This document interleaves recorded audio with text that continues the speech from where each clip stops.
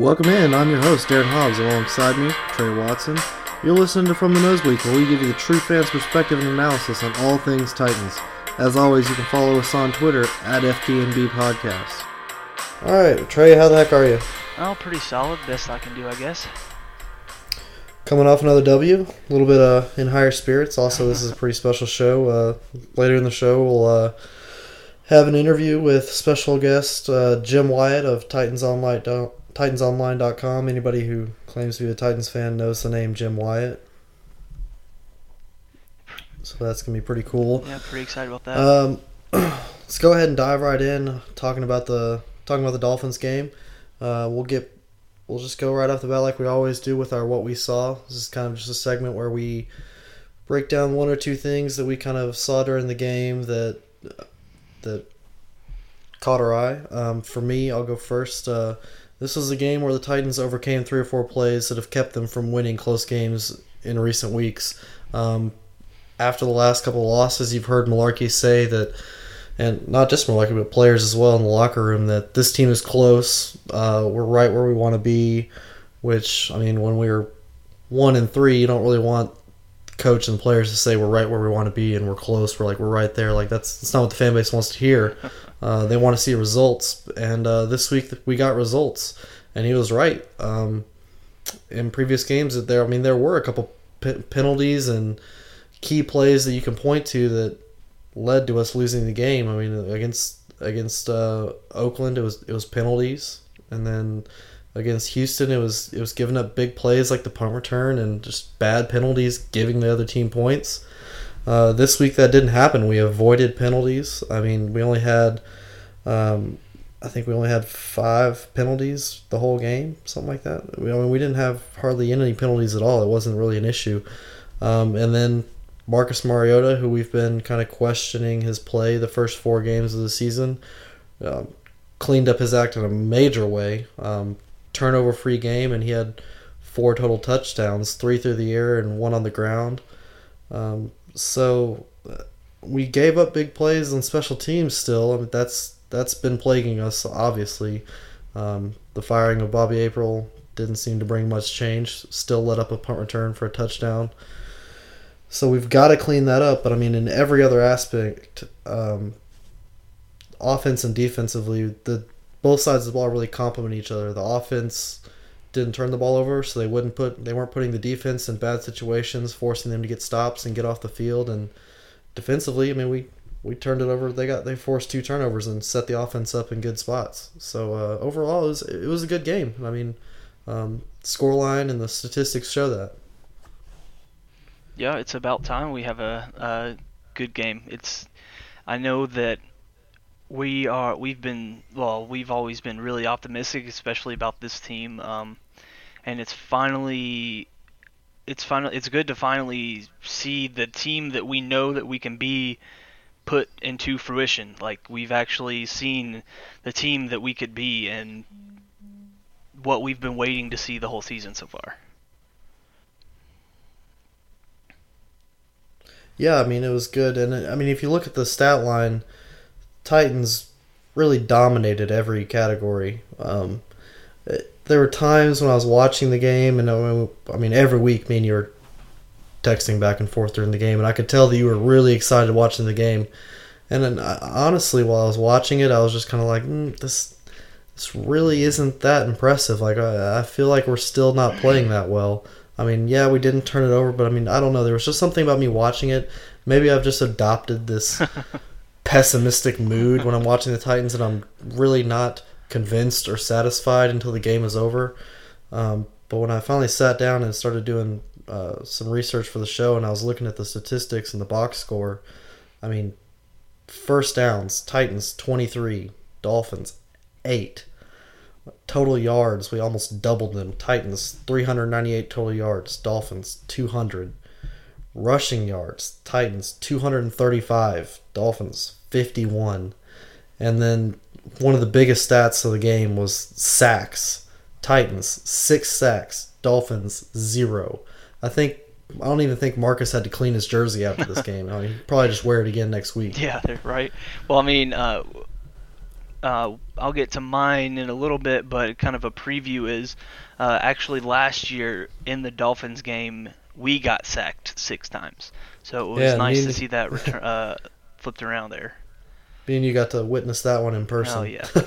That was the one game we always try to go to at least one game. And, with us being in different cities and having school schedules, work schedules, it's difficult, but we managed to get to the Dolphins game together last year. And we picked it because we were like, yeah, for sure we can beat the Dolphins. Yeah, because the Dolphins had just fired, what was his name, Joe Philbin? They had just fired their head coach, so we were looking at that schedule 2 or 3 weeks in advance, and it was like, bam, mark it down, W. They're firing their coach, we're going to just wreck these guys. Nope. We got obliterated. Yeah, 6 sacks. Total rushing yards of 63. Solid. Yeah. Life before DeMarco. Yeah. Good old. That was probably a mix between Antonio Andrews and Bishop Sankey there. Yeah. What a duo. Yeah, what a duo. So let's go ahead and let's get to yours. What's what we saw this week? What did you see? It was right after the game. During the game, we all that the talking about was how much better our offensive line was. How Pro Football Focus has us ranked as the best offensive line in the NFL. Not to mention Taylor Lewan. They have the listed as the best tackle in the NFL, and Jake Conklin. I always say Jack Conklin. Jake Conklin. No. Is it no. Jack Conklin? Come on, Trey. Dude, I'm never gonna get it right. I'm just gonna keep. We have integrity to uphold here, dude. You're like the guy that calls into 104.5 and complains about Marcus Mariota. Well, he's just gonna be. It's just gonna be Jake or Jack, whatever it is. His name is Jack. Okay. Well, Jack. We all know who I'm talking about. So, he's ranked like 5th, and he's a rookie. So yeah, Pro Football Focus loves the Titans' offensive line, and matter of fact, so do I. This line looks good, like really, really good. Yes, refreshing from which honestly, after 3 or 4 years of complaining about the offensive line and like the front office actively doing things to try and improve it, for it to finally be I'll go ahead and say, for it to finally be a finished product and for it to finally be a well-functioning offensive line in this league.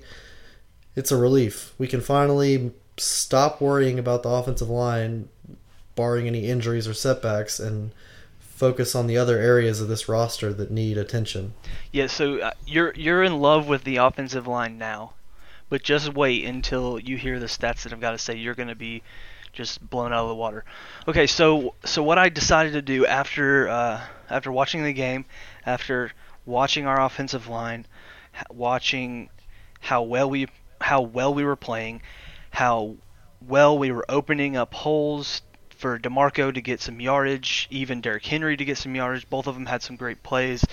Even Marcus had a few good runs there. Also, no sacks. The first game, we have had 0 sacks since week 9 of last season, which is the glorious Saints win in overtime that we won last year, which I'm sure we all remember. But so what I decided to do was I was curious. I was curious to see how well we have improved from this point last season to obviously this point in this season. So what I did is I compared some what you would call some offensive line stats, I guess, some offensive line key stats that they have to deal with. I would compare the first 5 games of both seasons, so I'm not going to really go into every single game, but what I will do is I'll do the total of the first 5 games of the 2015 season, which is the first 5 games we allowed our quarterback was sacked 20 times in the first 5 games. 7 of those were against Cleveland, and 6 of those were against the Miami Dolphins. Let that sink in for a second. 7 sacks against the Cleveland Browns, arguably the worst team in the NFL.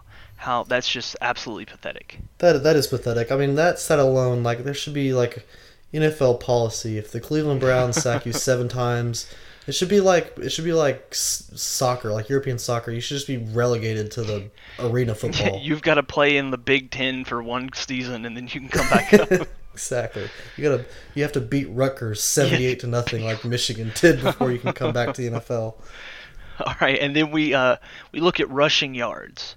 This was a pretty solid stat. This is we were allowed to rush for 573 rushing yards during the first 5 games, which isn't horrible. I mean, considering who we had as our running back core, we were doing running back by committee with Andrews and Sankey, which, I mean, honestly, not the best duo.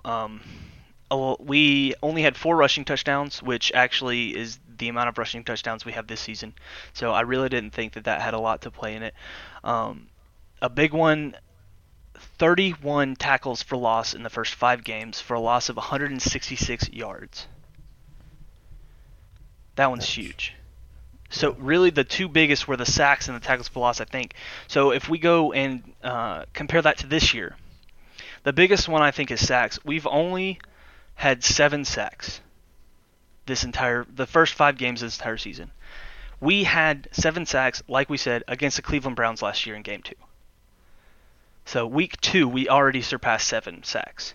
Then we go to rushing yards. We have almost 200 more rushing yards this season than we did last season at this point, looking at 743, which that's huge, right? And then tackles for loss, we're looking at 23 instead of 31 for 85. I mean, majority of those are obviously going to be sacks for tackles for loss, so obviously the 20 instead of the 7 is going to play a lot bigger deal. But yeah, and I mean, just those stats alone, I thought were just amazing. Yeah, that's awesome. And I mean, like you said, I mean, Pro Football Focus is a good source. They're very reliable. Sometimes you got to pick and choose which stats you use with them because they don't use the eye test. So there's the occasional outlier where they'll grade a player really high or really low without actually seeing the game and knowing what factors contributed to that play or whatever. But I think in terms of offensive line play and stuff like that, the statistics and algorithms and stuff that they use to come up with their numbers are very reliable. I mean, they've got the Titans rated as the number 1 offensive line. Taylor Lewan is the top tackle in the league, and Jack Conklin is the 5th rated tackle in the league. And I mean, and losing Chance Warmack honestly hasn't even really hurt the team hardly at all. Josh Klein has filled in well, so it's good to know that we've actually that not only that our offensive line is performing well, but that we also have at least a little bit of depth along the line to where when a guy goes down, there's somebody capable sitting behind him that can fill in. Yeah, but that's good. That's good stats. That's good. That's good info. Yeah, I'm looking at my Reddit post, and I put Jake Conklin, by the way, just to let you know. Oh, Jesus. You put Jake on your Reddit post? Yes, I did. Wow. And nobody commented on that? No. Well, I only have 4 comments, but yeah, no one mentioned it. So I just figured that they skipped over that and looked at the important things. So I guess it's similar enough to know to just assume that maybe it was a typo, but I'd like to go ahead and put you on blast and just let everybody know you're an idiot. I went ahead and one thing I like to do, I don't know, I'm kind of a press conference nerd. Like after the games, like one thing I really enjoy is like watching the press conference, like especially big games. Like I'm a big Bama fan, and like honestly, like one of my favorite things after we win the national title, like we always do, is like I'll sit around and wait. Like the trophy presentation and stuff, like that's all cool, but I love the press conferences. Like press conferences after like the Super Bowl and national championships, like that's the best. Both sides, like seeing the winning teams press conference and the losing teams. I don't know why. I've just always enjoyed that. So one thing I do after all the Titans games is, I mean, I obviously listen to Mularkey's press conference, but I go back through and kind of sift through quotes from the players to just kind of get a vibe from the locker room.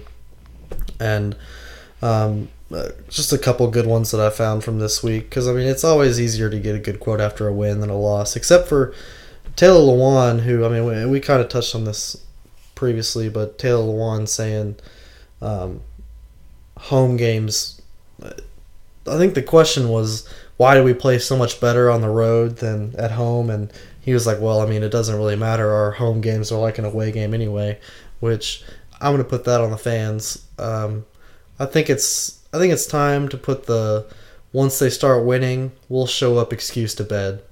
And that's not because I'm saying, oh, we're 2-3. It's time to stop saying win and show up. We're winning. We've won 2 games. No. That's not it. But I think fans are. I think they've just got a lot of pent up aggression and disappointment with a lot of other teams, and they're not giving this specific team a fair shot. They've just got a lot of anger and aggression that they're just they're just aiming at anybody and anything that they can. Yeah, it's been we've been, I want to say, mistreated by the Titans for so long that so many people have become fair weather fans, right? That, oh, well, I'll go if they're playing well, or I'll go if we've got a decent run at the playoffs or whatever, but other than that, I'm just going to sit at home and watch all the other games, and not just because Titans are going to lose anyways. And coming up shortly here in the interview I had with Jim Wyatt, he actually has a really good answer. I kind of asked him about ownership, and I mentioned how ownership failed to conduct a thorough coaching search before they ended up hiring Malarkey, and he actually had a really good answer and got somewhat defensive, and he personally was obviously angered at fans and how they are not giving this coaching staff and this team a fair shot before judging them. He says he's getting a lot of fans are judging them a lot based off last year's results, when last year is irrelevant.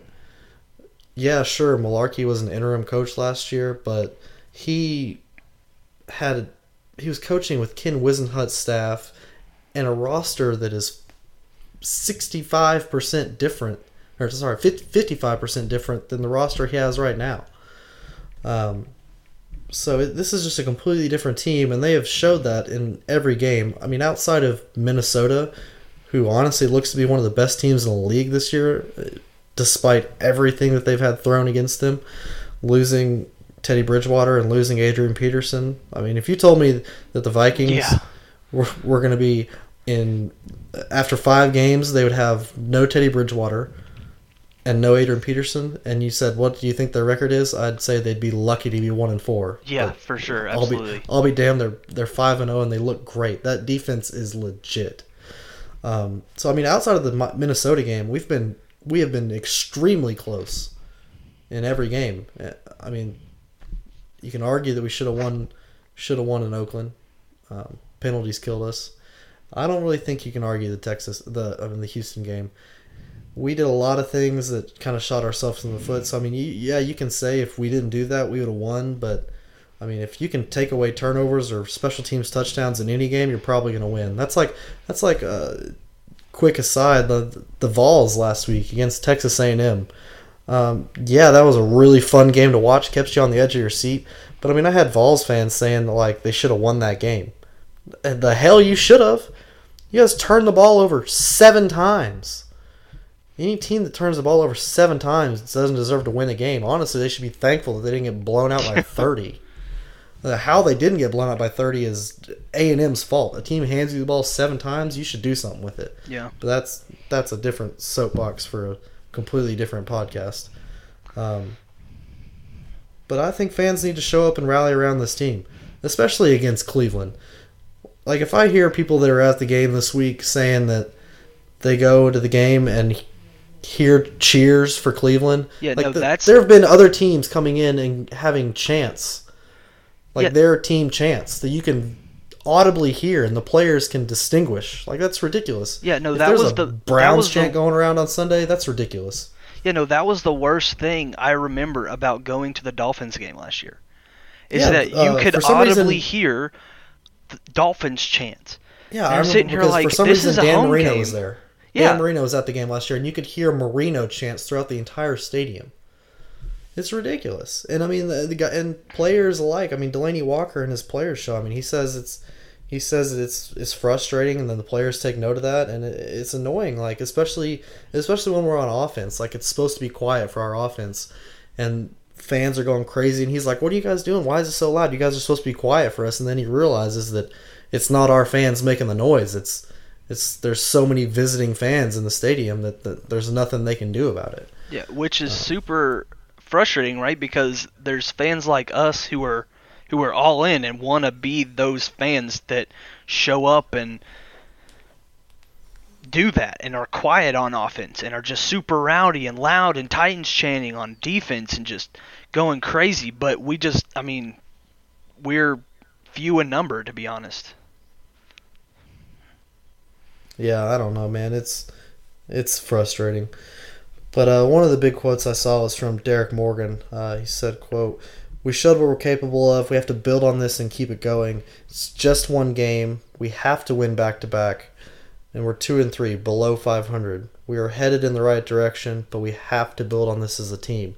And this was a big thing that we focused on after the Detroit win on the show, was for this team to win back-to-back. They have not won back-to-back games since 2013. 3 years since our last back-to-back win. But, if you listen to what's coming out of the locker room from Malarkey, he's telling the team that we're focused on beating Cleveland. We're not focused on winning back-to-back games. We're not focused on this 3-game homestand we have in front of us. We're focused on beating Cleveland, because for the last 2 years, you can't say that we've beat Cleveland. But before we get too far into Cleveland, that's where we're headed next. Let's go ahead and let's take a listen to. I got a chance to I got a chance to talk with Jim Wyatt earlier today. He had some really good things to say, so let's go ahead and take a listen to that real quick. Again, we're joined by Jim Wyatt of TitansOnline.com. Jim, Titans got a W this week against the Dolphins on the road. That was a big win to kind of stop a skid that we were on. But this team has struggled at home against any team not named the Jacksonville Jaguars. How important do you think it is to the players and the coaches to kind of get back on track this 3-game homestand, not just to improve their record, but to also kind of energize the fan base and regain some home field advantage that we're lacking right now?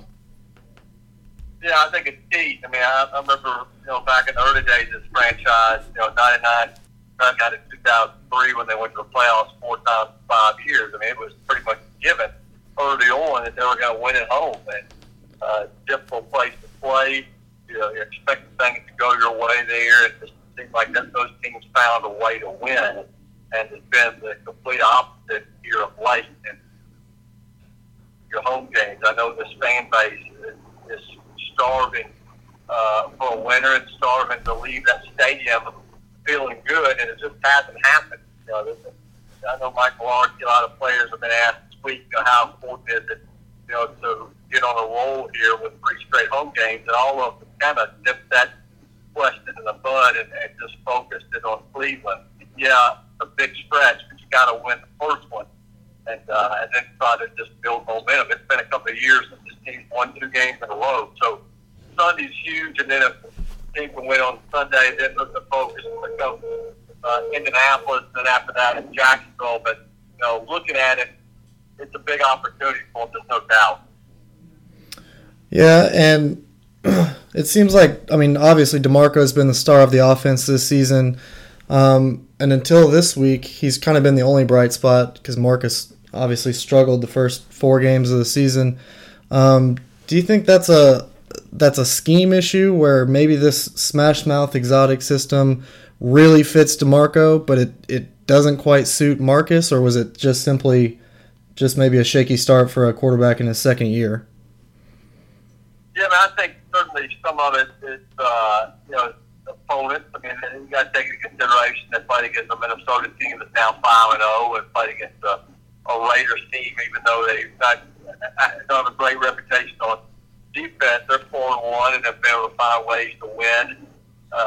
Houston's got a good defense. I think some of that comes into play. Obviously, Marcus Mariota needs to be better and was better in Miami. I think a lot of it is him getting adjusted to a new offense and a new scheme, and also getting used to new receivers.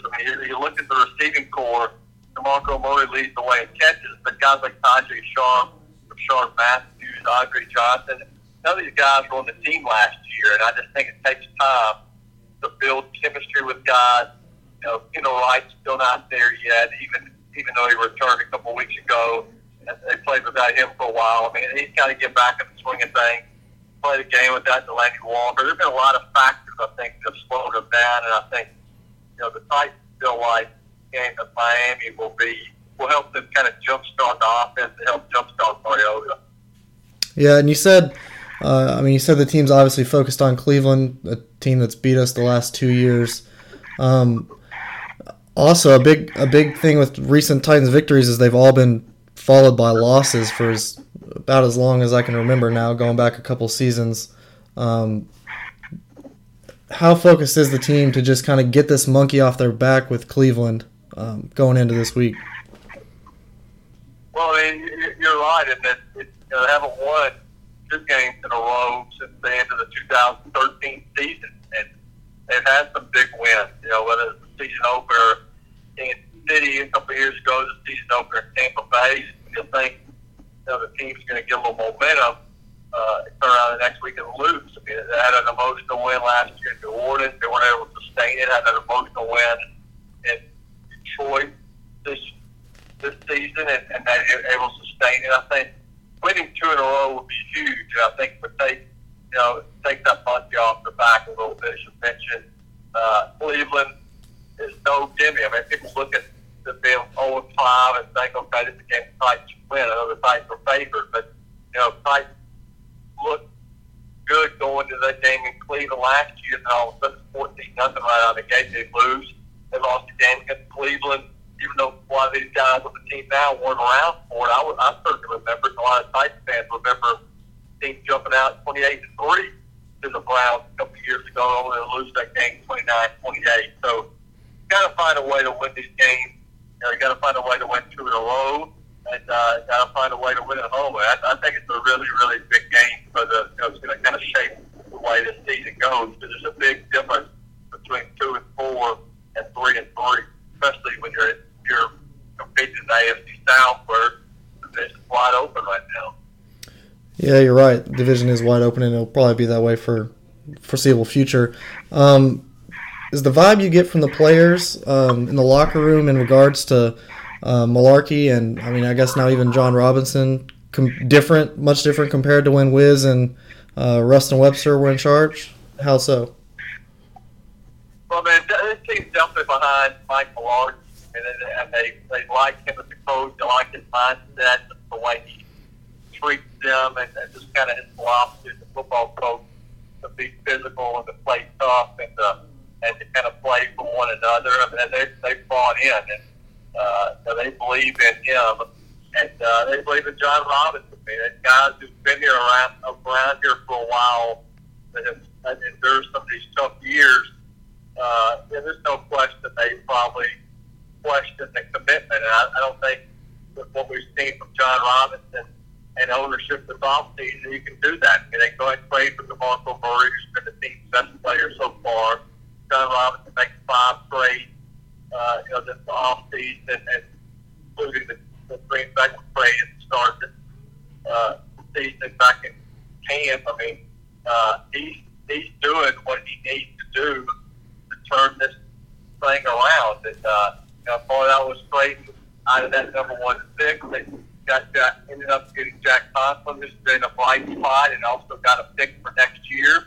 I think ownership, just look around the locker room and see the changes that have been made inside the facility and at the stadium. I think there's as much momentum, in this franchise there has been in a long time. And not everything fixed overnight, but just with the move they made from a personnel standpoint, the move they made in the front office, the move they made, within the organization, with the facility, I think there's a lot of positives that point to it. Players, no question, see it. All they got to do is walk down the hall and see how much difference it is, not only from aesthetically, but just the veteran leadership that's in that locker room, and guys who've been on winning teams who have helped change the culture. Kind of staying with the Malarkey, and then we'll wrap this up. this offseason, ownership pretty much completely failed to complete a thorough coaching search, and they just kind of gave Mularkey the job. So obviously there's fans that don't agree with that, but he's the guy now, and you kind of got to stick with him. And he's done a fairly decent job so far, is what I would say. But he's obviously in the good graces with ownership due to the lack of coaching search. So just how long of a leash does Mularkey have going forward through this season? Is this a situation where his record this season is kind of irrelevant, or are they going to put pressure on him to kind of produce significant improvement right away? Well, I saw, earlier this, just a week or so ago, this ridiculous line of questioning about him being on the hot seat, in the wake of Bobby April being fired as special teams coach. And it's just, kind of ridiculous chatter at this point. And I think probably, the line of questioning, took into account Bobby April being let go early, and took into account probably King Wisenhunt, being let go just 6-7 games into his second year. But you got to take into consideration. Yeah, you mentioned it wasn't a long coaching search, and the reason it wasn't is because ownership believes in Mike Mularkey, and they saw him work. They think that he is the right man for the job. Yeah, they could have put on more of a charade and interviewed a lot more people, but it was very clear early on that Mike Mularkey is someone that Amy Adams trusted and feels like he can win for her and for this franchise.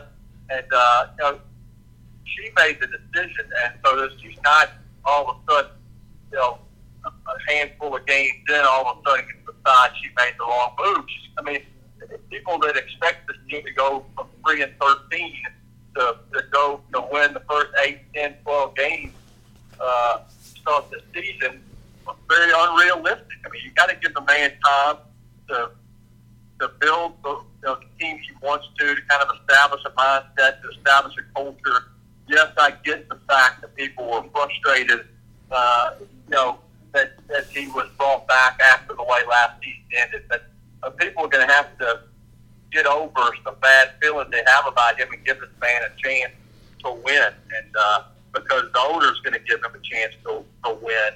That's just the way it's going to go. So players like Mike Mularkey, John Robinson, the GM who worked with them like Mike Mularkey, and ownership like Mike Mularkey, and he's going to have time to turn this thing around, and that's the best way to lay out what the climate is and what the forecast is moving forward.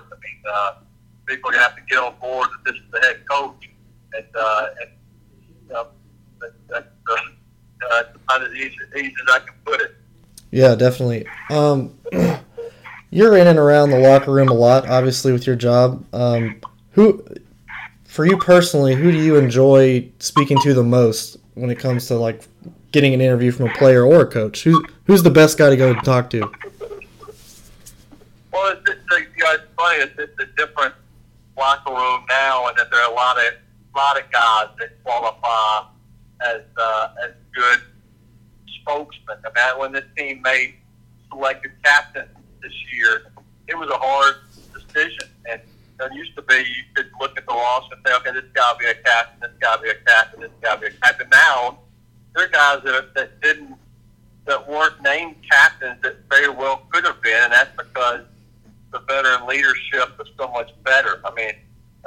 Delaney Walker's a great spokesman for the offense, and certainly has been around here through some tough years, and defensively they've got a lot of, and there are a lot of guys on offense that are good spokesmen, that are kind of leaders that kind of go about their business in a quieter manner. Defensively, Brian Rackpo, Derek Morgan, Wesley Woodard, Jason McCoy. There's a whole bunch of guys that are good team leaders, and I think that's kind of become a strength of this team. It's the leadership and the guys who can help them, sort things out.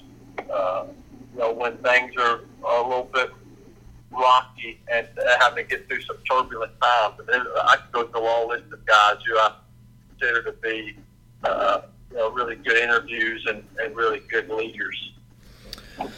Alrighty, Jim. Well, we really appreciate you joining us again. This has been Jim Wyatt of Titans Online. You can follow him on Twitter at jwyattsports. He's a super good follow. Keeps you up to date with everything Titans related. Appreciate you coming on and joining us, Jim. Thank you very much. Okay, appreciate you having me on. All right, Trey, what'd you think of that? I thought it was great. Jim's such a great guy. The way that he talks to you is as if, he was talking to a high-level guy at ESPN, right? There's no difference. He's talking to a guy that knows what he's talking about, and he is just enthusiastic as talking to us as he is talking to somebody who I guess is more important in the media circuit.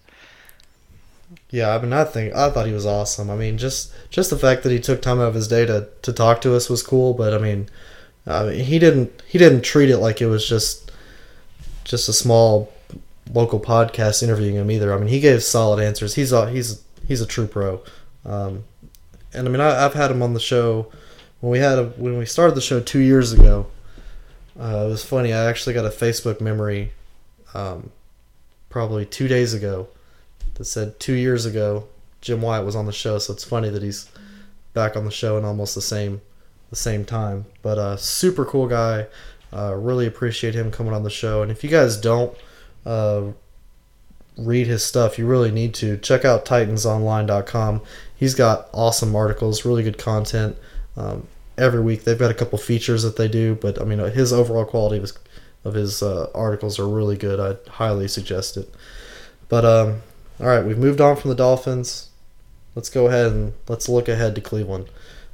Browns are 0-5. NFL's only winless team, so it's kind of a beat them or get laughed at kind of situation. Like, we're expected to win this game. Like, of any of the games on the schedule, you're expected to beat Cleveland. Yes, like you said, this is a beat 'em or get laughed at game. If we lose this game, it does not matter what else we do for the rest of the season.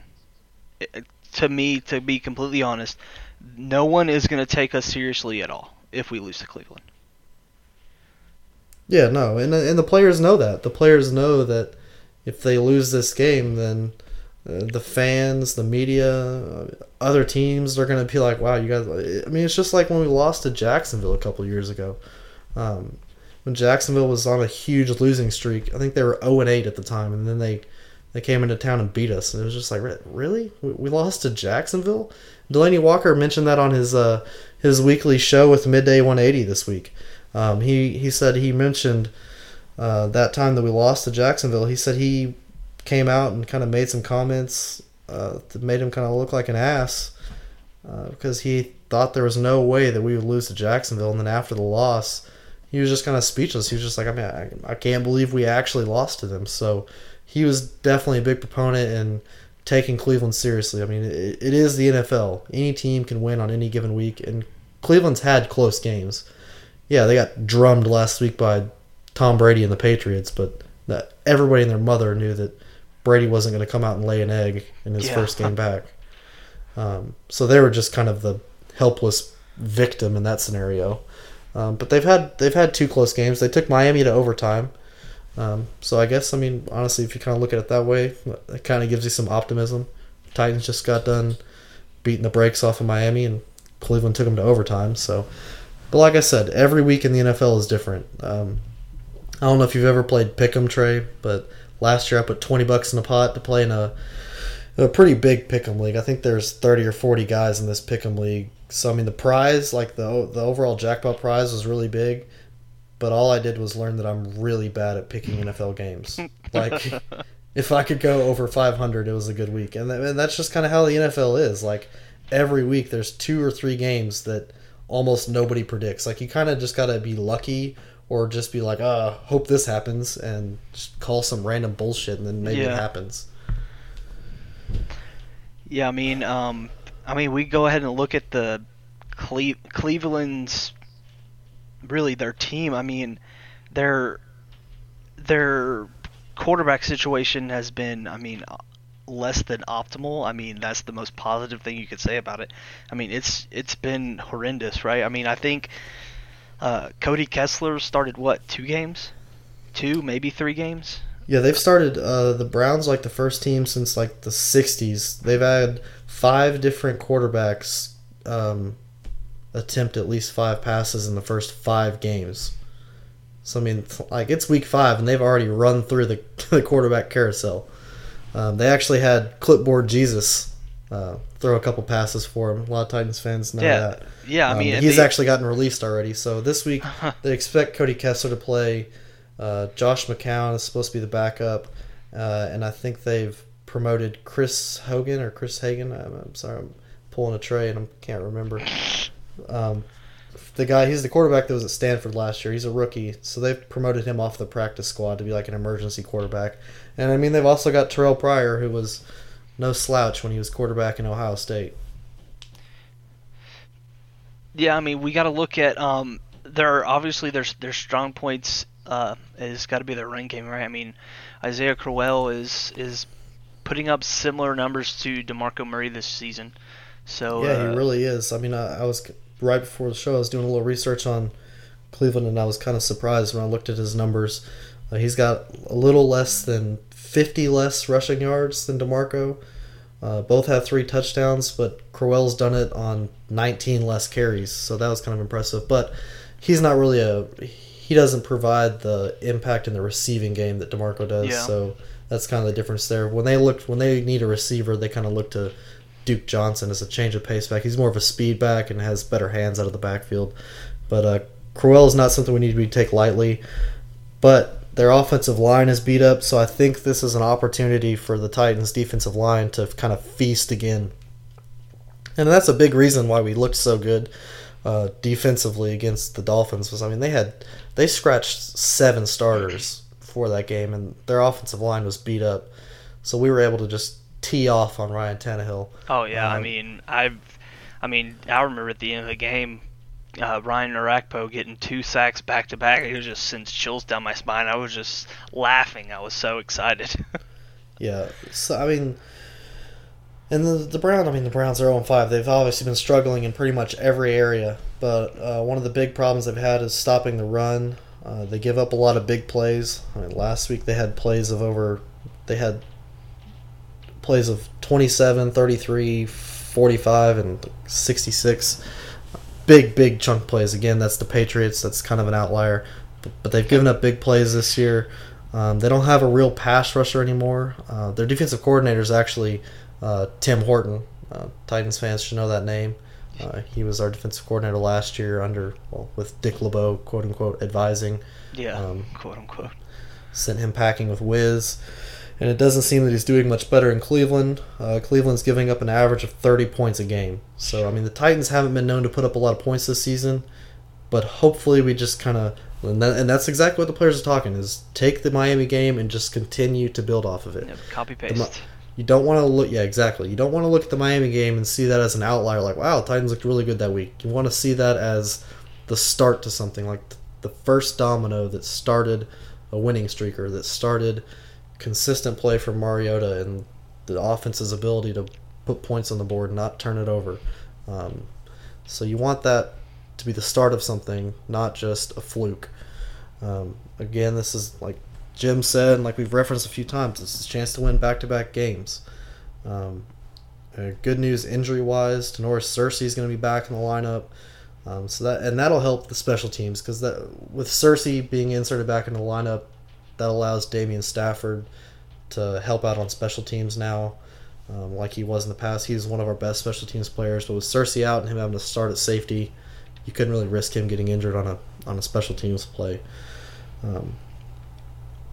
I think the keys to victory this week, you got to continue to dominate the run game with DeMarco, but I think you have to dominate the run game offensively and defensively. DeMarco and Derrick Henry, and I'll throw Marcus in there. I mean, he showed that he could run it last week. They all 3 have to be effective again. And then defensively, you have to limit Isaiah Crowell and Duke Johnson. We've proven throughout this year that we can shut down a running back. I mean, Adrian Peterson came in and ran for 30 yards. That's awesome. We need to continue that. Defense has to win the run game. Number 2, probably the biggest point on this list, is clean up special teams. We talked about it before the show. If we give up another punt return, I'm gonna cut my wrist. So like, I don't know. Like, firing Bobby April obviously didn't have the effect that they thought it would. I mean, I really saw no difference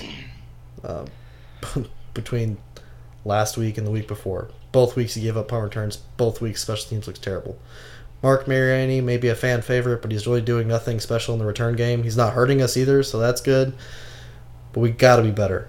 And then 3 is you got to continue to limit penalties and win the turnover battle.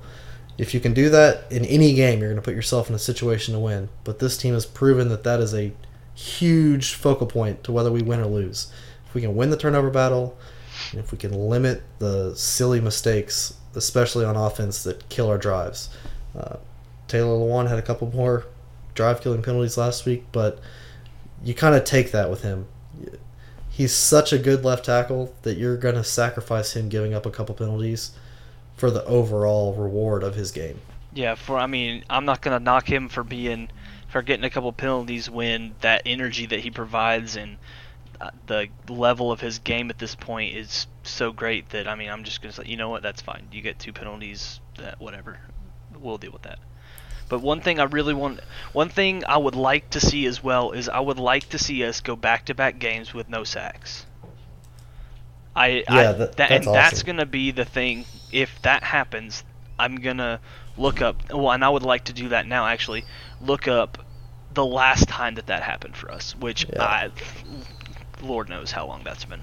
Yeah, I'm really not sure, but you're right. Keeping Marcus's jersey clean is a huge deal, and I'm sure that'll be a focus, as it is every week. And for the most part this season we have. He's stayed off his back a fairly good number, especially compared to last year. 7 sacks compared to 20 of last year, right? Exactly. So we're on the right track, and this offensive line has proven that they can keep him healthy and they can keep him upright, so that's good. I'm really not too worried about this game. Like, when I look at the stat sheet and I compare the teams, I know that we should win this game. This is just kind of one of those games where like I said when I was watching last week, I just had this pessimistic mood. Yeah, I look at this game and know we should win, but from the last few years and just being a Titans fan, I'm like, don't guarantee anything. Like, just when I think they're on the right track and that they will win, they will break your heart. Oh yeah, in no, the worst way possible. For the last 2 or 3 years, my whole motto has been I'm in an abusive relationship with the Tennessee Titans. Exactly. So they'll just slap you around week after week after week, and when you're about tired of it and you can't deal with it anymore, they'll give you a win, and then you're right back in. They'll slap you around for 16 more games, and same thing will happen again. Yeah, it's just this weird cycle. It's like they beat you down, they give you a sliver of hope, you're excited for a week. They beat you down, they give you a sliver of hope, you're excited for a week. They beat you down. Then the season's over, and then they do all this stuff in the off season that gets you super excited, I'll never way more excited than you should ever be. And then they just beat you down. I'll never forget when we were watching, what was it, the 2015 draft, when we drafted Bishop Sankey. Oh God, yeah, we were so excited. Because after we watched that, we were like, Bishop Sankey. We haven't really seen a lot out of Bishop Sankey, so we went on and watched his Washington State highlights, and oh my goodness, we were head over heels. Like, I need to buy a Bishop Sankey jersey tonight. We need to get this rolling. He's going to be the next Chris Johnson. This is going to be the future of our team, and man, were we wrong. Yeah. Well, I think that about does it for this show. Again, I'd like to give a shout out to Jim Wyatt. Huge thank you for coming on the show and joining us. And we're gonna kind of put some feelers out there to a couple different people and try and get more guests on the show. Obviously, like we've been doing the past few weeks, we really want to connect with the Reddit community. If you guys have anybody that you think would be a cool guest, we've already got a couple of ideas around, but if you think of anybody, let us know, tweet us, put it in the comment on our Reddit posts, whatever. You guys know how to reach us. This was a good show. Hopefully, again, we're talking about a win next week coming off of Cleveland, and this is a very winnable stretch of games. So hopefully the next few episodes are very positive in nature. We appreciate you guys listening. I'm Darryn Hobbs, joined by Trey Watson. As always, follow us on Twitter at FTNB Podcast, and look for our posts on Reddit. And we'll see you guys in the nosebleeds next week.